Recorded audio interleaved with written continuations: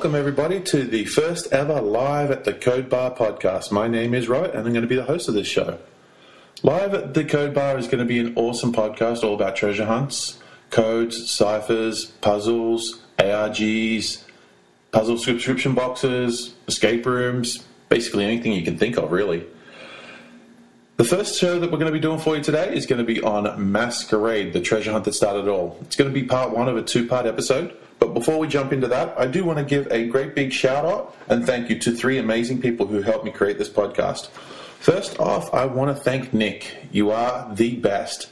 Nick created, recorded, and did everything that you can think of when it comes to that theme music that you heard at the beginning of the show. So thank you, Nick. You're an awesome, magical musician and a great friend as well. Second of all, I want to give a great big shout out to another friend, Robert Brewer.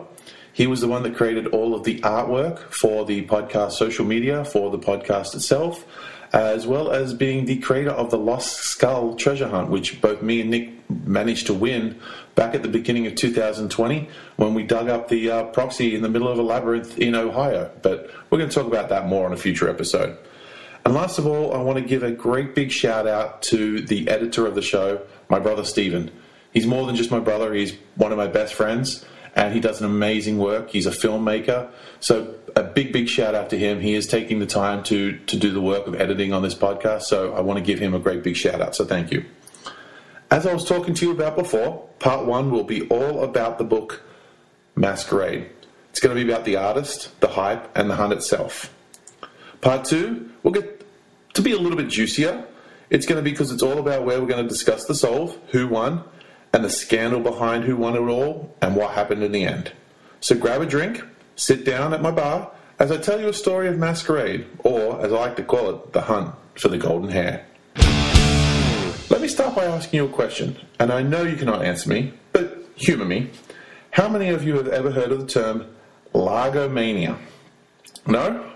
Me neither. Until I started reading a little bit more about Masquerade. Lagomania is defined as a morbid and insatiable craving for a hair. Well, first of all, let me give you a little bit of the basics, and I got many of these from various websites. Masquerade is a picture book that was both written and illustrated by the British artist Kit Williams. It was first published in August of 1979, and the book started the entire genre of books which we now call armchair treasure hunts, which I know personally I'm addicted to. And if you're listening to this, you probably are too. The book had hidden clues in the illustrations that when you solved them, they would give the location of a jeweled golden hair that Williams had also made. This hair was buried somewhere in Britain. So how did this all begin, huh? Well, let's go back to the 1970s. Kit Williams was a little-known painter who had some success selling some of his paintings at a gallery in London. During a lunch with an editor from a British publishing company, Jonathan Cape, Williams was challenged by Tom Maschler to do something that has never been done before with a children's picture book. At first, Williams declined and wanted to focus only on his painting. It was only later that he decided to take up the challenge. Here's a quote by Kit from Bamber Gascoigne's book Quest for the Golden Hair from page 27.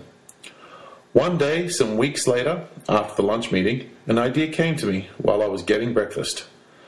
But I told it to go away. I was much too busy to be bothered with ideas for books. Then I started thinking about what books are and how they work.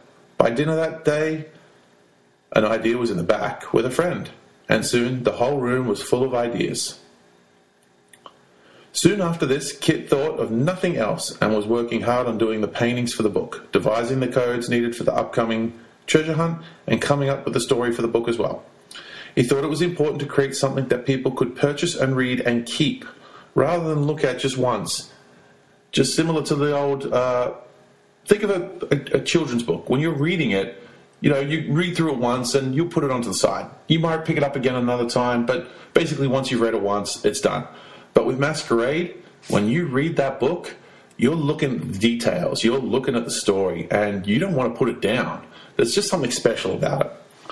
Now, I'm not going to go into huge detail about the work that Williams did in creating Masquerade. There is going to be a bit in this podcast, of course. If you want to know more about that, you've got to read Bamber's book. But what he did spend a better part of 2 years painting all 16 paintings, devising the code, and writing the story. The story in Masquerade is the story of Jack Hare, and because I didn't mention this before, let me explain the differences between both a hare and a rabbit, because some people might not know. A hare is a long-eared mammal that resembles a large rabbit, having long hind legs and is usually found in the grassland or woodland areas. A rabbit, on the other hand, is, well, a rabbit. They are usually small and fluffy, and in the case of white rabbits, have red eyes. They look like a demon creature, but that's just what I see, so I'm scared of them. I'm not ashamed to admit that. But back to the story.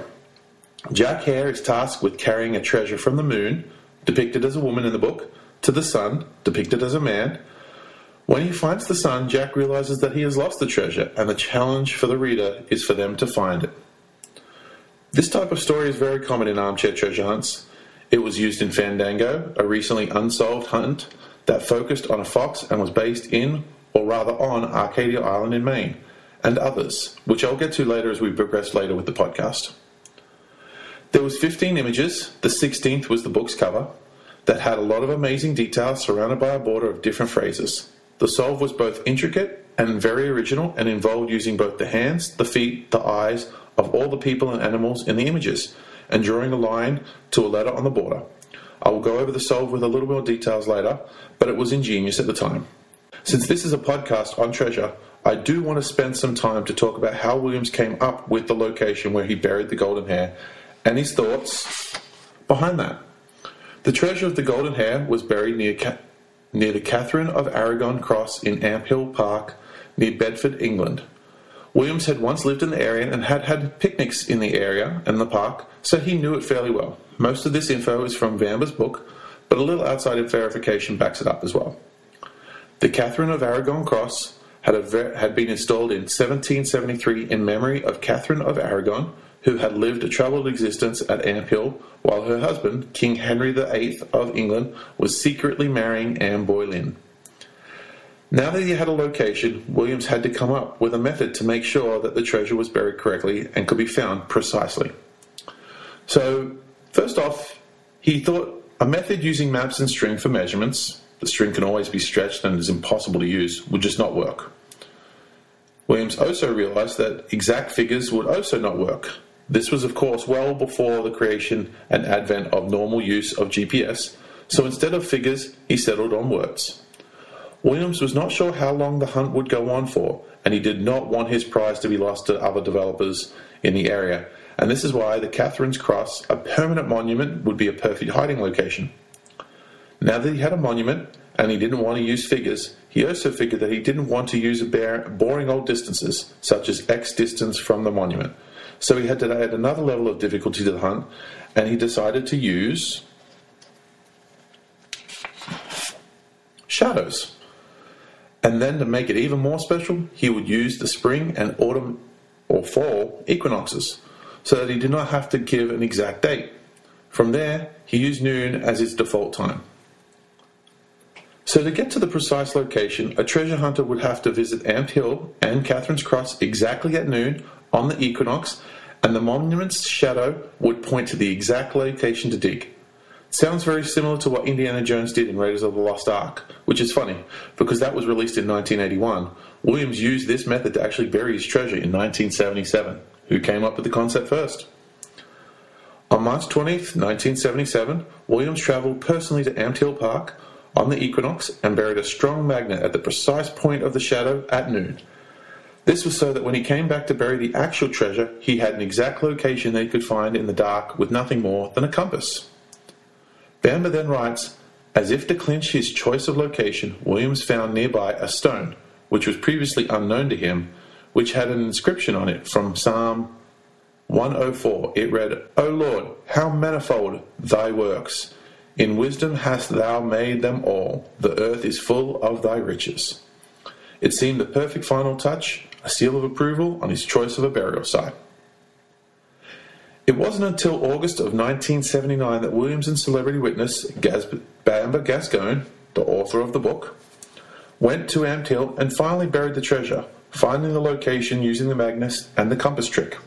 After working out the treasure's location, painting the amazing artwork, and working out and creating the actual jewel hair, Williams then had to create the puzzle itself. Williams wrote the entire puzzle out in a battered old blue notebook. In the notebook, he had all of the mechanics of the puzzle, from the lines needed to find the letters to the artwork itself. He had come up with the acrostic and the answer close by Amped Hill before he wrote the story, which really shows that Masquerade was a treasure hunt from the very beginning, and a story second. There are a lot of great websites and even a few YouTube walkthroughs that describe how you solve Masquerade, and in the fairness of time, and because I don't want to lose any of you listeners because they become bored, and I urge you to check them out, and I'll provide you links in the show notes. But let me go through the basics of the puzzle for you. As I mentioned before, each painting is used to get the master puzzle answer by drawing a line from each creature's left eye through the longest digit on its left hand and out to a border letter. Then you again take the left eye and draw a line through the longest digit on the right foot to a border letter. And then you do the same for the right eye through the right hand to the border, and the right eye through the right foot to the border. Confused yet? I certainly was. This is done only with the eyes and digits that are visible in the image. These border letters are then combined to make a word. So I want to share with you a list of the border verses and then the master riddle and their words, just so that you have an idea of what it is. So in painting 1, which was called the 1 of 6 to 8, the border words say, I am as cold as earth, and as old as earth, and in the earth I am, 1 of 6 of 8. So when you do the little trick with the fingers and the eyes and everything like that, you get the letters C-A-T-H-E-R-I-N-E-S, and it spells Catherine's. Now, it wasn't in that order that it was spelled out that way. You obviously had an anagram that you had to solve to get to Catherine's. Painting 2 was called The Moon and Sun Dance. It read, dance in time, if you like, and join us in our jig. The master riddle pointed out 2 words this time, L-O-N-G-F-I-N-G-E-R, long finger.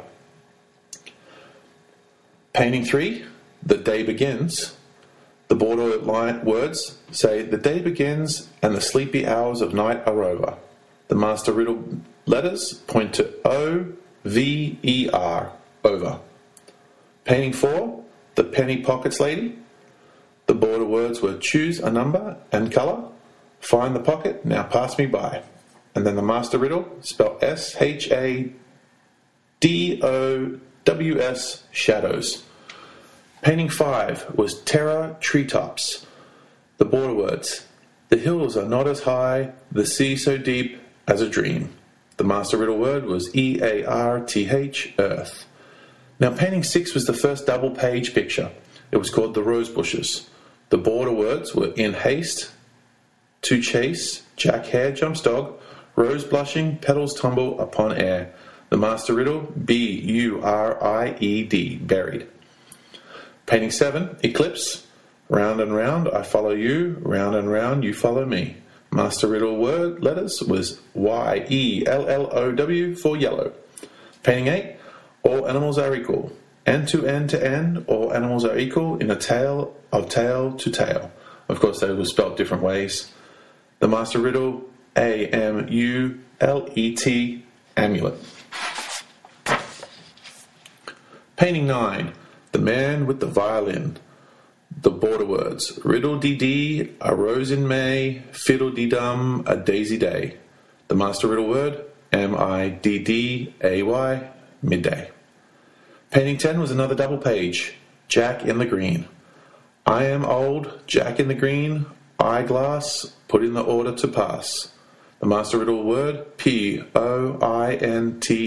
points. Painting 11, the practical man. Fire boil, kettle at high, tea, wave quench fire at high tide. Simple this time, T-H-E, the. Painting 12, Sir Isaac Newton. Jack be nimble, Jack be, and it was spelled B-E-E by the way, quick, and Jack jumps over the flame. The letters were H-O-U-R for hour.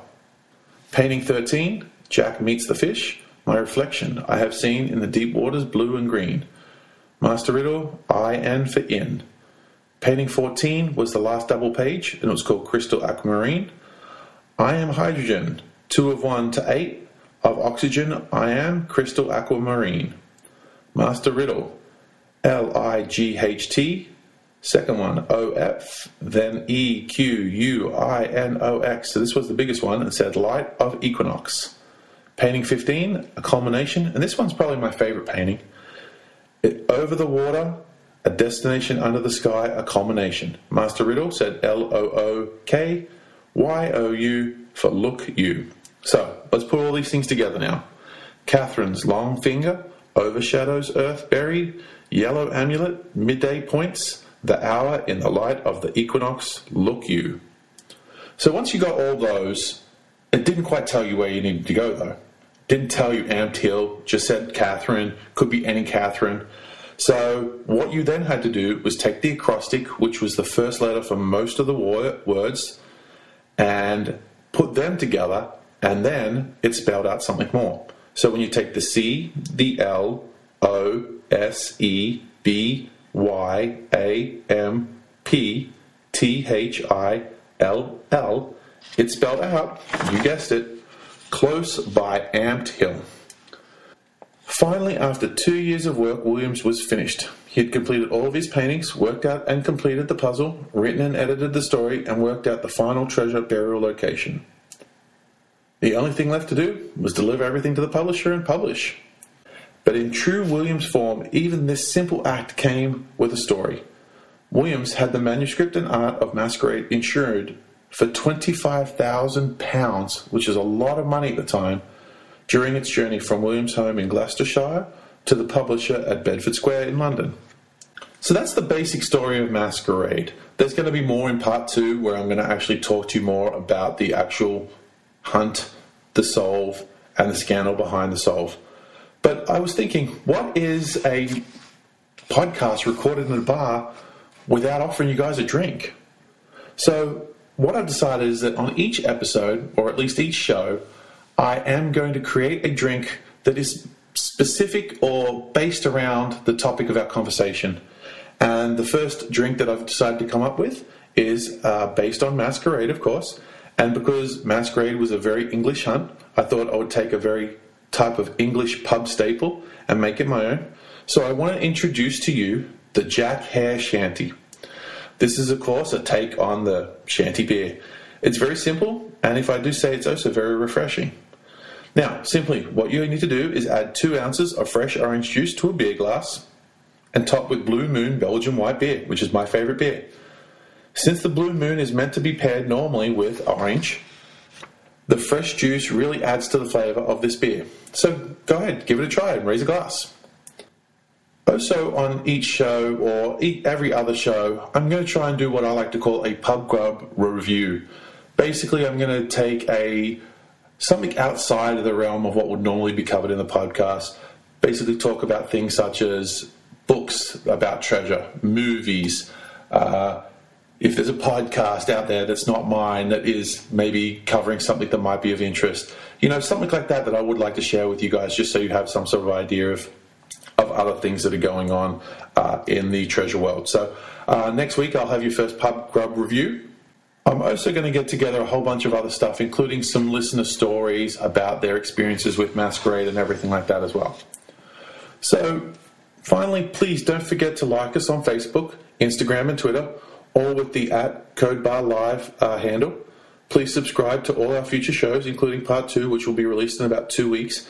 And if you can, please leave us a review on iTunes. This really helps the podcast grow by letting others know how much you really enjoy the show. So until next time, keep digging.